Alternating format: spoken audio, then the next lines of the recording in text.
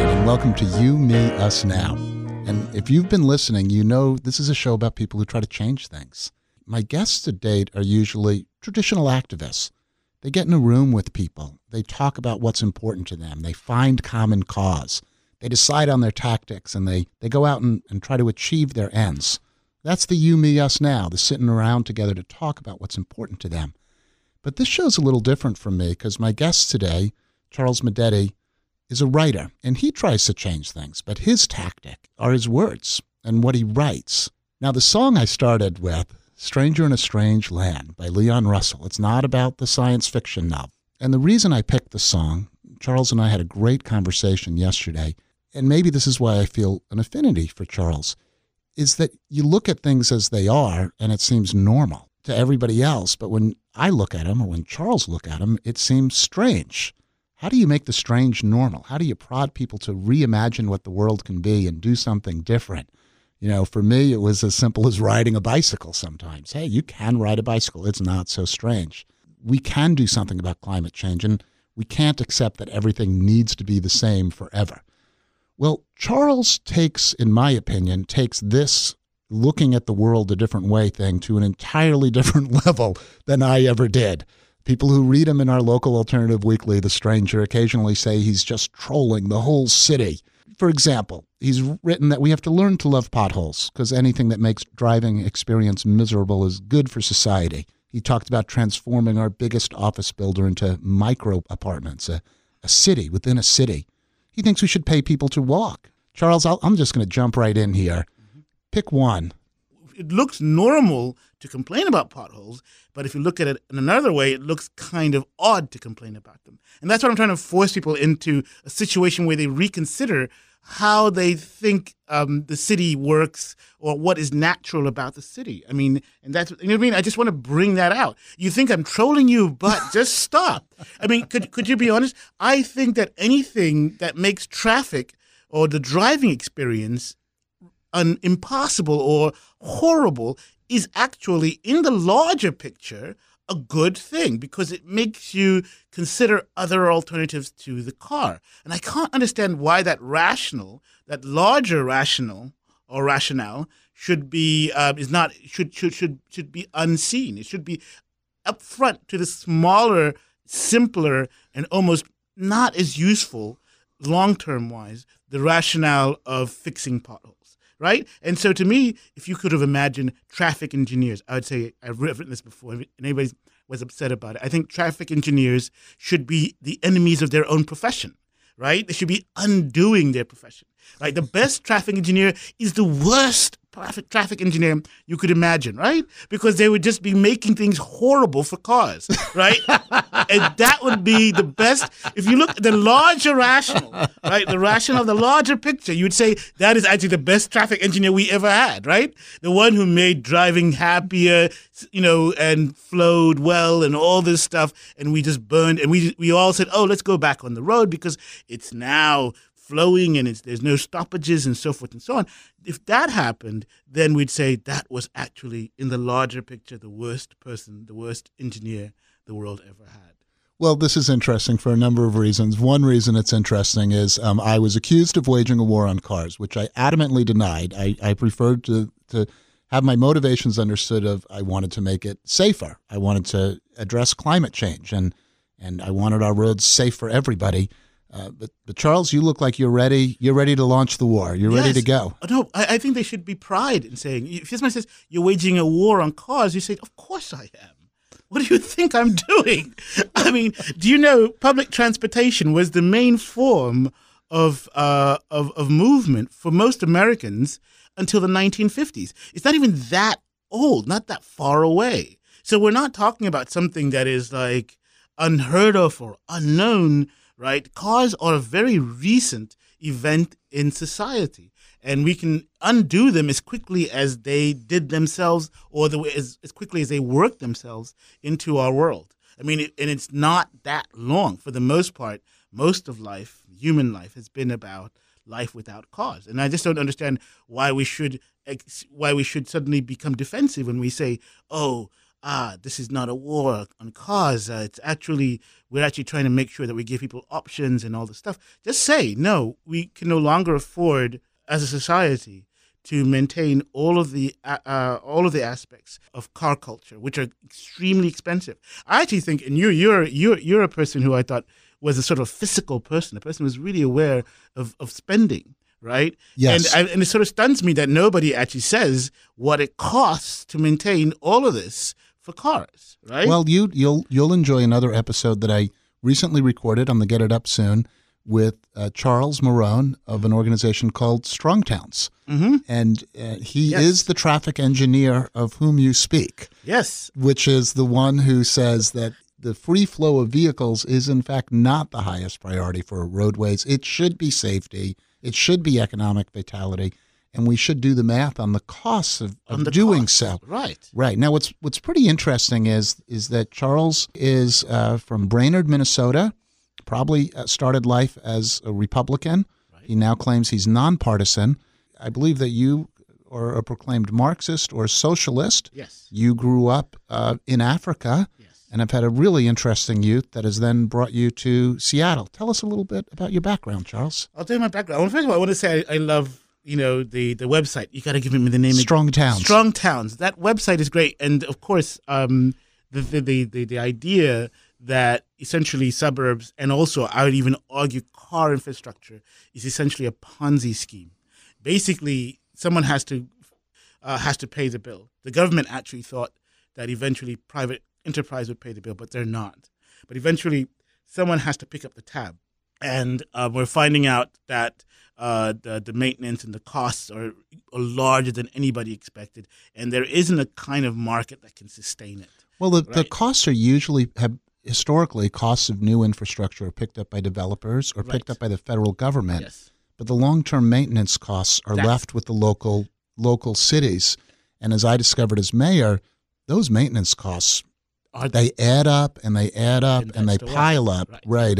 And we are now in the era where, well, in our city, a couple of the oldest pieces of infrastructure, the Alaska Way Viaduct, our first highway, 520, one of our first bridges over Lake Washington, a long floating bridge, need to be replaced at the cost of billions of dollars. And we're not even talking about the pipes and the sewers and the electrical lines and everything else that's, getting 50, 60, 75, 100 years old that needs replacement. And that's all in the localities. The state and the feds aren't really picking up the developers aren't picking up the cost of maintaining what they built for us in the first place. All they want to do is build it. That's what the government wants to do.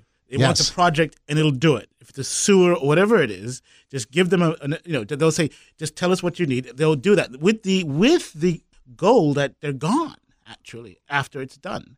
And that you are the ones who have to foot the expenses that follow. Now, this reading of infrastructure was by a Marxist, but not by a Republican, essentially, right? And they were looking for pork, right? And they were actually examining with honest eyes what is really going on with infrastructure development in the USA. How did we get this freeway system? How do we get all these aspects? How do we build this way? That's what they were looking at. Right. And they discovered, no, there's a real core problem here.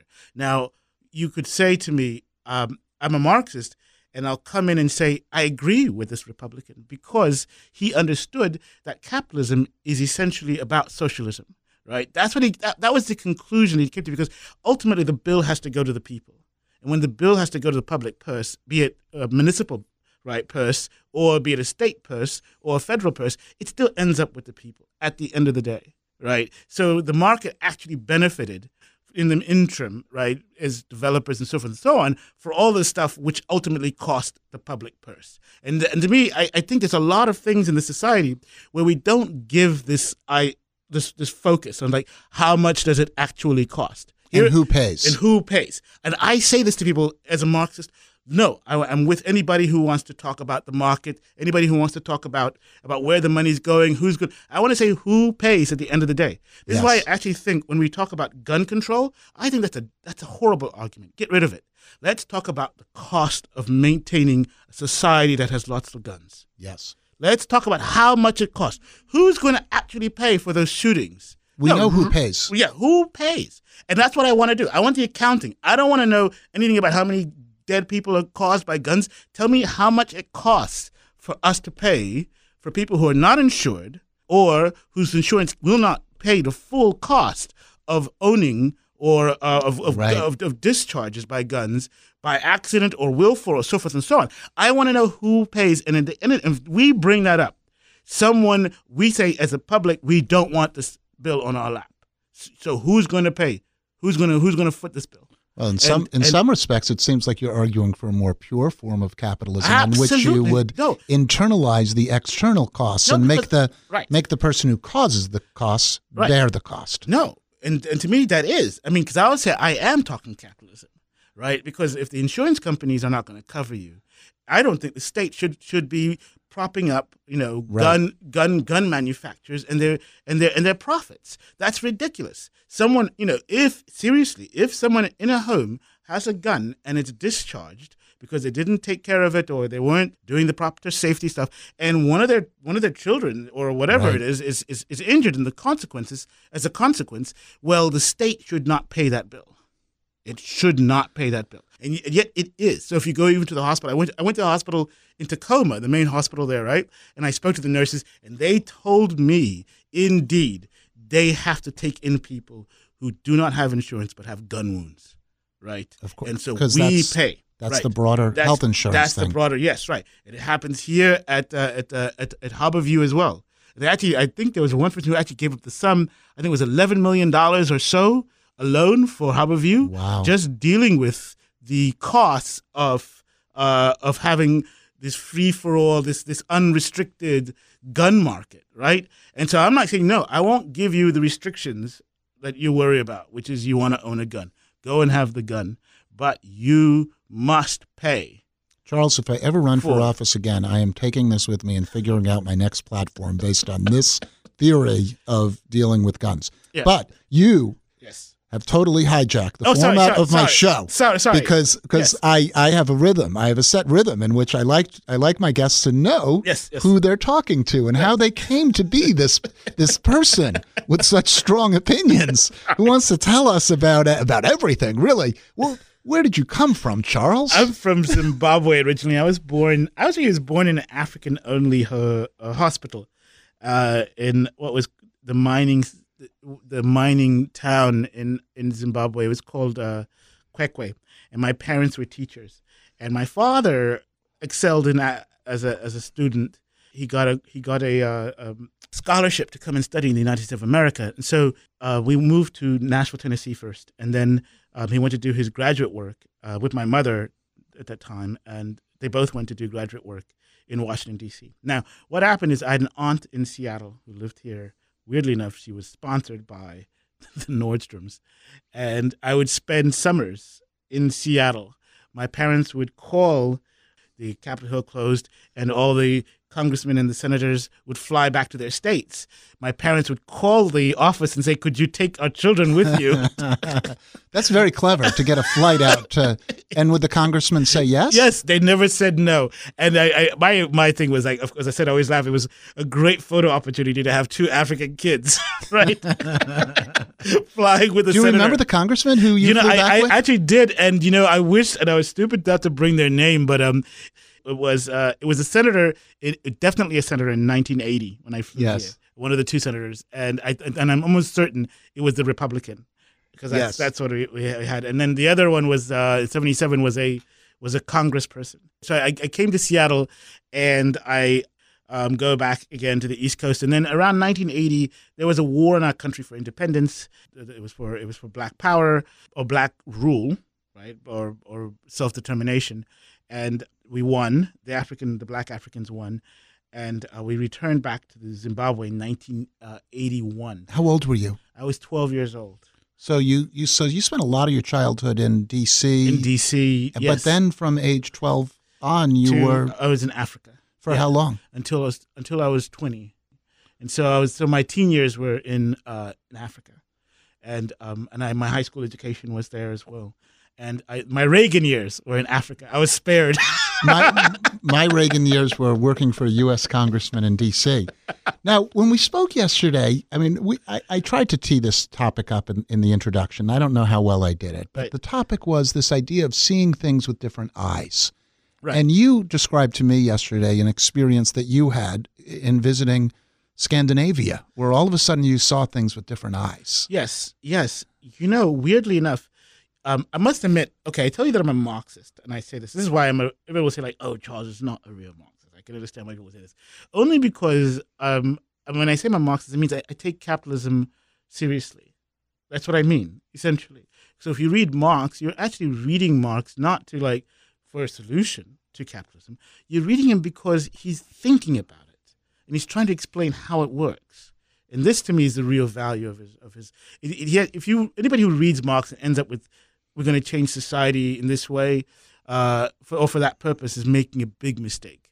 That's not at all in Marx. I mean, really, if you read Marx, you'll see he's talking about the utopia will mean I can become a fisherman or whatever. I mean, it's not very serious stuff, but it's thinking about why is it we live in a society like this. So in Zimbabwe, when I was growing up as a teen, I was against the Marxist government, which was Black African, because I thought they were actually hampering entrepreneurial development, right? There are a lot of Black African businessmen who I thought were being, like, in a way, not supported by the government, and it had this notion that it's going to implement Marxist or socialist program when there wasn't an economic base to support such a program at all. So I was actually not on the side of the Marxist government in Africa.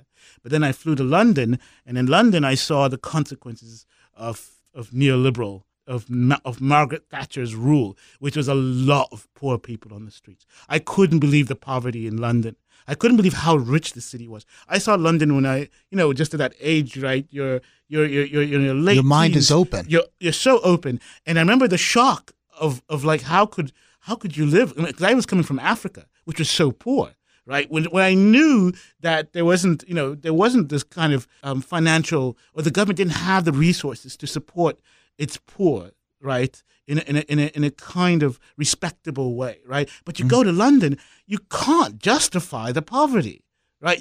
There was just no excuse for it, right? And I stood there just confused, and I'd walk to the West End, and I'd see people sleeping on the streets, or homeless people, and it just boggled me, right? And then I got into a plane because I was lucky to get a ticket to visit to Sweden. And this was again that period, and I arrived in Stockholm, and strangely enough, of course, there were no poor people on the street. So this is a rich society that somehow was sharing its wealth a lot better than I saw in England. So if you look at that, if you triangulate what I saw, if you look at Harare, if you look at London, and you look at Stockholm, right? If you take those trips, if you made those movements in the late 80s, you'd come to the similar conclusion that I had, which is that there's got to be a better way. There's got to be a better way, right? Yes. Yeah. Harare should not end up where London is. We should figure out how, if we want to become a rich society, we should figure out how to become a social democratic one where wealth is shared in such a way that's that is not irrational. That's what I found in London, was irrational. The scarcity of the poor there was not a real scarcity, right? That's another thing I tell people. Like, I live in a society, you go around here, and the scarcity is manufactured. It's not a real scarcity. If I'm hungry, it's because I can't buy food. It's not because there's no food. If you're in Africa, it doesn't matter if you got money or whatever. If there's no food to be bought, you're still hungry. And so there is this natural scarcity, and there is this artificial scarcity. So you have to say to yourself, when you're in the West, and you can only see this if you're coming from a poor country, that if you say, why are you poor? You have to understand that if it is in somewhere like London or Seattle, it is culturally induced. These observations inspired you. Yes, and that was a young man, and that set me off that sent me on the journey I'm still on right now. And what is the journey that you are on? Well, the journey was to come to terms with the world, because how did you come to writing, though? Well, the journey was actually reading Native Son by Richard Wright. Really? That was the first. That was the book that transformed me, and that was right after this trip. I read about Bigger Thomas and Chicago and the slums, and also there's a Marxist character in the book, and all of these elements: the urban issue, the racism, the landlord, the corruption, the relationship between the white do-gooders, those who want to help society, and those who are blind about society, who are white as well. And all of these things were sort of put into play in the book in a way that made sense to me really quickly. And after that book, I read it almost twice. I remember I was quite moved, and then I said, okay, now I've got an idea. Writing is what I want to do. Reading is what I want to do. And what I want to do, what my goal is, what my journey would be, is to get a better and better sense of the world that I live in. Like to know exactly or honestly or come to something that resembles the truth of a situation. Do you feel like you're working for change? Are you trying to change things? Yes, absolutely. Because I think that if I was to say that this, okay, I have to tell you, there's something really important again. And you tell me. Yes, I'm interested in philosophy. Yes, right? and there's a real problem with philosophy that it's not that we're dreamers or they're dreamers when you read Socrates or Hegel or something like this. It's not that so much that the philosophers they have their heads in the clouds. The problem is that we are constantly looking at the world and imagining what it ought to be. So you have the world as it is and the world that ought to be. And the problem is you don't want to get so stuck in this gear that says ought, right? Ought all the time. And philosophers often end up in this ought world, right? Ought to be. And that becomes incredibly unproductive. I think it hurts the soul. It hurts you as a person because you're never happy you never find the moments in the world that you live. Yes. that have the brighter side. Like you're always never in your world. You're always in this world that does not exist, the world that ought to be. So what world should you be in? So I do believe there's a world that I want to. If I say I want to change the world, it's because yes, I also come from this philosophical position of the world that ought to be, but I still want to be in the world that I'm in now, right? And so obviously I am for change because I still want to get to the world we ought to be in. So what is your mechanism of change? What is your theory of change? My what are your tools for change? My tools for change, and I sort of said, my tool for change is I'm pro-social engineering, right? I know. Everybody in the USA hates the word social engineering, right?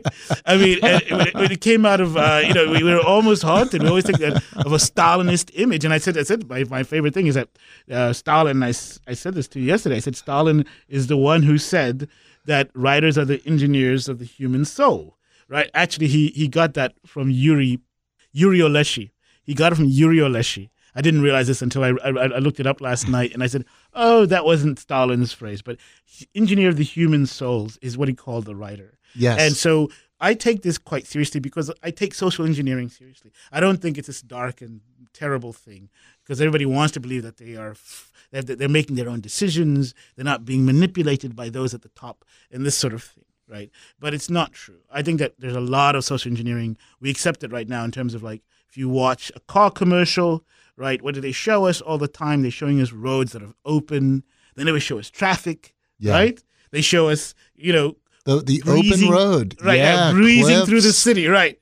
And so, to me, this is social engineering because this is not true, right? When you buy a car, you don't exist by yourself, and you don't move that fast in the city.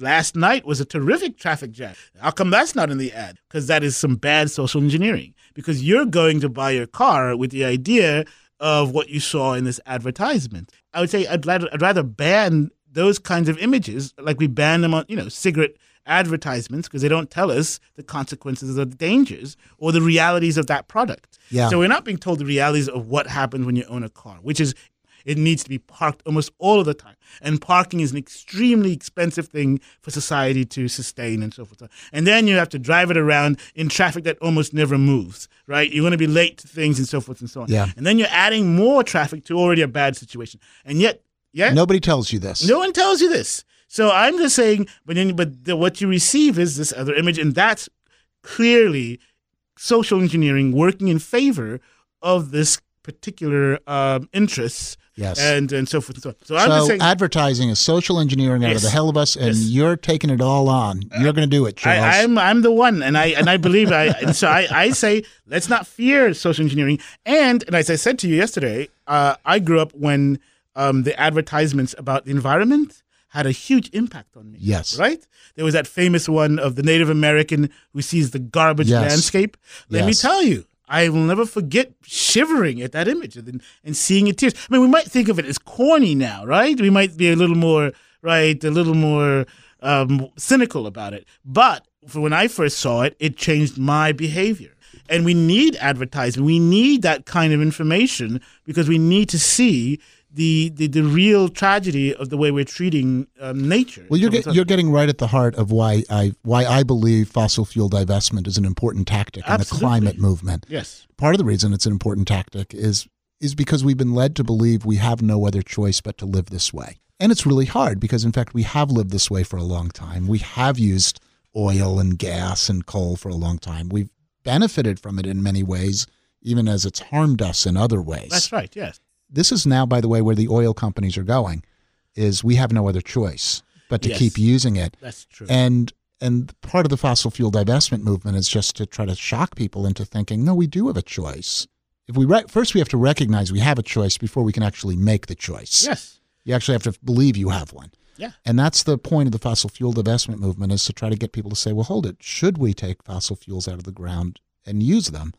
I think a lot about change. This is part of the reason I did do this show. I think a lot about change and theories of change and how do you get people to imagine a different future and throw in to make it happen. One of the things I did was, because I've been really active in my neighborhood trying to figure out how to get sidewalks built. And I discovered all the money was going to highways, not to walking and biking and transit, right? So how do I change that? So I got into that. Climate change, I've already mentioned, as being important. All of these things led me to form a nonprofit, which I called Great City, which was painting a vision of what a city could be that was economically sustainable, environmentally forward-looking, and equitable to people.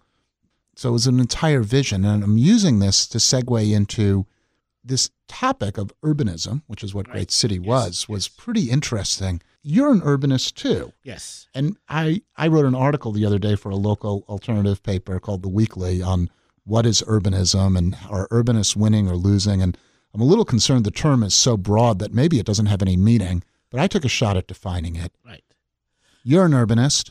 I believe I am. Yes. What is an urbanist? I do. And what is urbanism? Yes. Well, right now, we could almost say urbanism, and my gosh, I was trying to figure out your definition. There's a key that you had in the definition. But go with yours first. My definition is two parts. My definition is urbanism is the acceptance of the fact that one's life is heavily dependent on strangers, right? That strangers play important roles in my movement around the city, in the way I eat, and what even just eating itself, in all of these functions that I've turned them over to strangers, and they are, and I trust them. I have to trust them, and for the most part, they are trustworthy. And my argument is that it's not simply that they're being paid to do these functions that makes them trustworthy. I actually say, as an urbanist, is that I find that it's a human. So how would you contrast that with rural or suburban settings? Well, then, because in that case, more of your life is dependent on people you know. And that's what I'd say is a rural situation, right? Because actually, in the rural now with the internet, you can't use the rural urban distinction because they consume similar. The lines have been blurred some. Yes, right. But you would say in the rural setting, people tended to know each other. Yes. And they relied on people they knew. And also they're much more self-reliant in a way that I'm not. Right. And that would be, to me, the big definition, the main definition. And the reason why dependence is important is that we're finding it now we're finding that sort of self-reliance is really not really going to work with this many people on Earth. We actually have to start sharing and becoming dependent and more dependent on others to do things. And we're finding that to be, you know what I mean? Whereas urbanism is because I could say that in the past, urbanism wasn't as connected. Like if you read Jane Jacobs, and there are elements where she's thinking about the environment and so on, but it's not really what she's after. Jane Jacobs really makes an argument for a kind of city that is what she thinks is culturally rich. Yes. Right. She's looking for the ballet of the street. That's Jane Jacobs. But now I think urbanism has gone beyond that. Now we see it no longer simply a quality of experience, right? We see it now as a mode of organizing ourselves. Organizing, yes, in a realistic manner with the challenges that we are faced with. Right. You know what I mean? That's certainly how I viewed it. And that's what it is. And so to me, it's no longer it's no longer just this flaneur. An aesthetic choice. Yes, that's right. Yeah, we love the flaneur, the one who walks around the street, right? This 19th century urban hero. It's not that anymore. I have to admit, whenever I heard that stuff, it always bugged me. Well, yes, of course, it's limited. I used to love the flaneur. This is me. This is how I think, right? This is exactly. The flaneur is this character in the 19th century, French European world, and it's a person who gets to stroll around the city. And it's funny that people don't understand strolling around the city is a certain privilege, right? Absolutely. Maybe that's why it bugged me so much. Right? Yeah. And I said, in the USA, we sort of, in the literature of this kind, we always worship the stroller, right? Yeah. But, the loitering, right, suddenly has this. Oh, yes. Loitering has a different sound to it now, doesn't it? Right. But it's also an urban experience, right? When you say, blacks often are the ones, told, don't loiter, right? Yeah. And so what happens, what you can't, because you can't stroll a city, you have to see the city from your block. Fact, if you walk around a certain kind of neighborhood, it might lead to a call from the police. Right. There are certain neighborhoods you should not stroll around. So loitering makes a lot more sense considering where you are, because then the flaneur gets to discover the city, right? The loiterer, actually, the city comes to them, passes by them. And I'm just saying that, why don't we worship the loiter? Why do we have loitering laws that are so harsh? And let's think about this for a sec. But that's the problem with the flaneur. Is that it lacks this political element that's problematic to me. But so returning to the thread of the conversation, which was urbanism as a method of organizing society in a realistic way to move forward. That's right. Considering the real challenges that we have. I'm going to add another point here too, which is we talk about this. I'm going to give you a thesis, and you can rebut it or agree with it. Which is, if ruralism is you know your neighbors, and if urbanism is you don't know them but you have to trust them. Right. Suburbanism may be you don't have to know your neighbors and you don't have to trust them because you build a world as much as possible where you don't have to interact with others. Right. Suburbs are a catastrophe, no matter how you look at it. They're a social catastrophe. They're a cultural catastrophe. And they are now proving to be an environmental catastrophe, right? And unless we reconsider or reinvent what suburban life means, which is, I think, what the new urbanist movement was trying to do, because they realized that the whole notion of community did not exist in the suburbs, because the suburbs was right. They were actually designed to, in many respects, not all suburbs, by the way. Your classic inner ring suburb. That's right. The kind I grew up in on Long Island was actually oriented around a train station that took you downtown and was walkable. No. It was that next ring of suburbs where you got into a car in your cul-de-sac and then went into a parking garage and then went into a parking lot. And you really managed to reduce your interactions with strangers or the other to a very, very high degree. Yes. Well, I want to bring this back now because I'm still really intrigued by your definition of urbanism. Right. So if urbanism is a way of organizing ourselves to address multiple problems, but our own human nature doesn't want to mingle too much with people or doesn't want to trust too much other people. Right. I mean, this starts to become an explanation for many of our problems right now. Right, exactly. But again, social engineering comes in here, because social engineering made us believe that we want to live away or separate, or we don't want to mingle or to to be dependent on others. Now I have to tell you something really important. Yes. It's sort of like it's the theoretical core for me. It's a very socio-biological core, right? Because I want to know what kind of animal we are, right? How can we become? How can an animal become an urban thing, right? We're primates. How do we become urban? How is that possible, right? Now, there's a great book. It's called Mother and Me. It's by a woman an anthropologist called Sarah Hrdy. And she opens the whole book by saying, do you know, every year 6 billion people go into the sky, right? And they land safely, right? And nobody has chopped each other up. Right? No, they managed to figure out how to get along. And there's a lot of rules associated with this. There's a lot of rules, as we well know. Right, yes, and in fact, this whole reclined seat, seat, threatens to tear apart the fabric of that society. How in the world, if she asks, what kind of animal is this that can do that? 6 billion people. Not most of them didn't cut each other up. You know, during the long flight, some of them 10 hours long. They landed happily. They saw their loved ones afterwards. I know this passage. She's comparing it to another primate. Yes, the chimps. Right. And she says, if you put chimps in a plane, they would be, when they landed, there'd be body parts all over the place. There'd be blood, on the seats. What type of primate are we? We are the tolerant primate. We're the primate this is why I tell everybody, it makes a lot more sense for us to be in a train or in a light rail because we can take it. This is our gift. We can sit closely with others and we can tolerate it.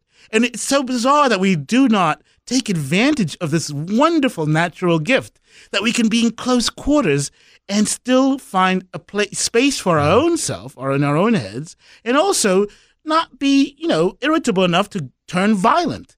I mean, most animals couldn't or don't have the ability to have these kinds of experiences with their kind. So I think about similar things, Charles. If you ever know, I like to backpack. Right. And I'll go out with a group of 5 or 6 people.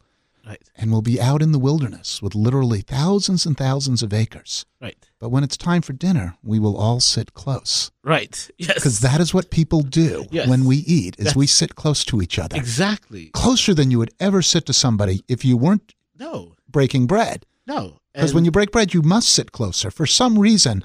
And nobody taught me that. Right.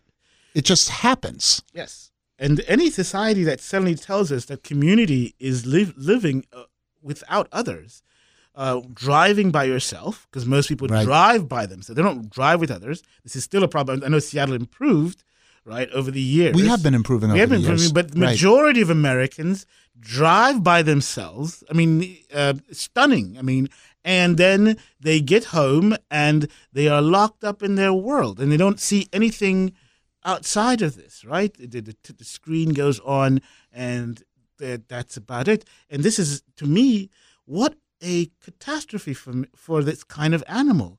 What a waste of your resources. Okay, so I'm going down this roadway. Right. I'm going down this pathway, which is, my brother told me a story one time about somebody who had adopted a beaver. He adopted a beaver. Mm-hmm. I don't know if it's a true story. I've looked on the internet again and again for this story because it really stuck with me. Right. And the problem was that the beaver kept running into the bathtub to block up the drain to create a pool. Oh. Even though it was perfectly useless to him, but that's what beavers do. Right. So I keep asking myself, are we the beaver in the bathtub? Right. Bound to behave according to the way we've always behaved, oblivious to the environment around us and the fact that the environment is different? Or do we have the capacity to recognize who we are, change who we are, and adapt to it? Yes. Or not? Well, I do believe in our cultural plasticity. I think that we're also the animal that can make changes. And this is both a plus and also could be a minus because it makes us vulnerable to bad social engineering. So if you look at something like the CEO of Shell, when confronted about the, climate change and, what can we do about that? He brought up, and I'll never forget him saying this, and I'm sorry I can't remember his name, but he said,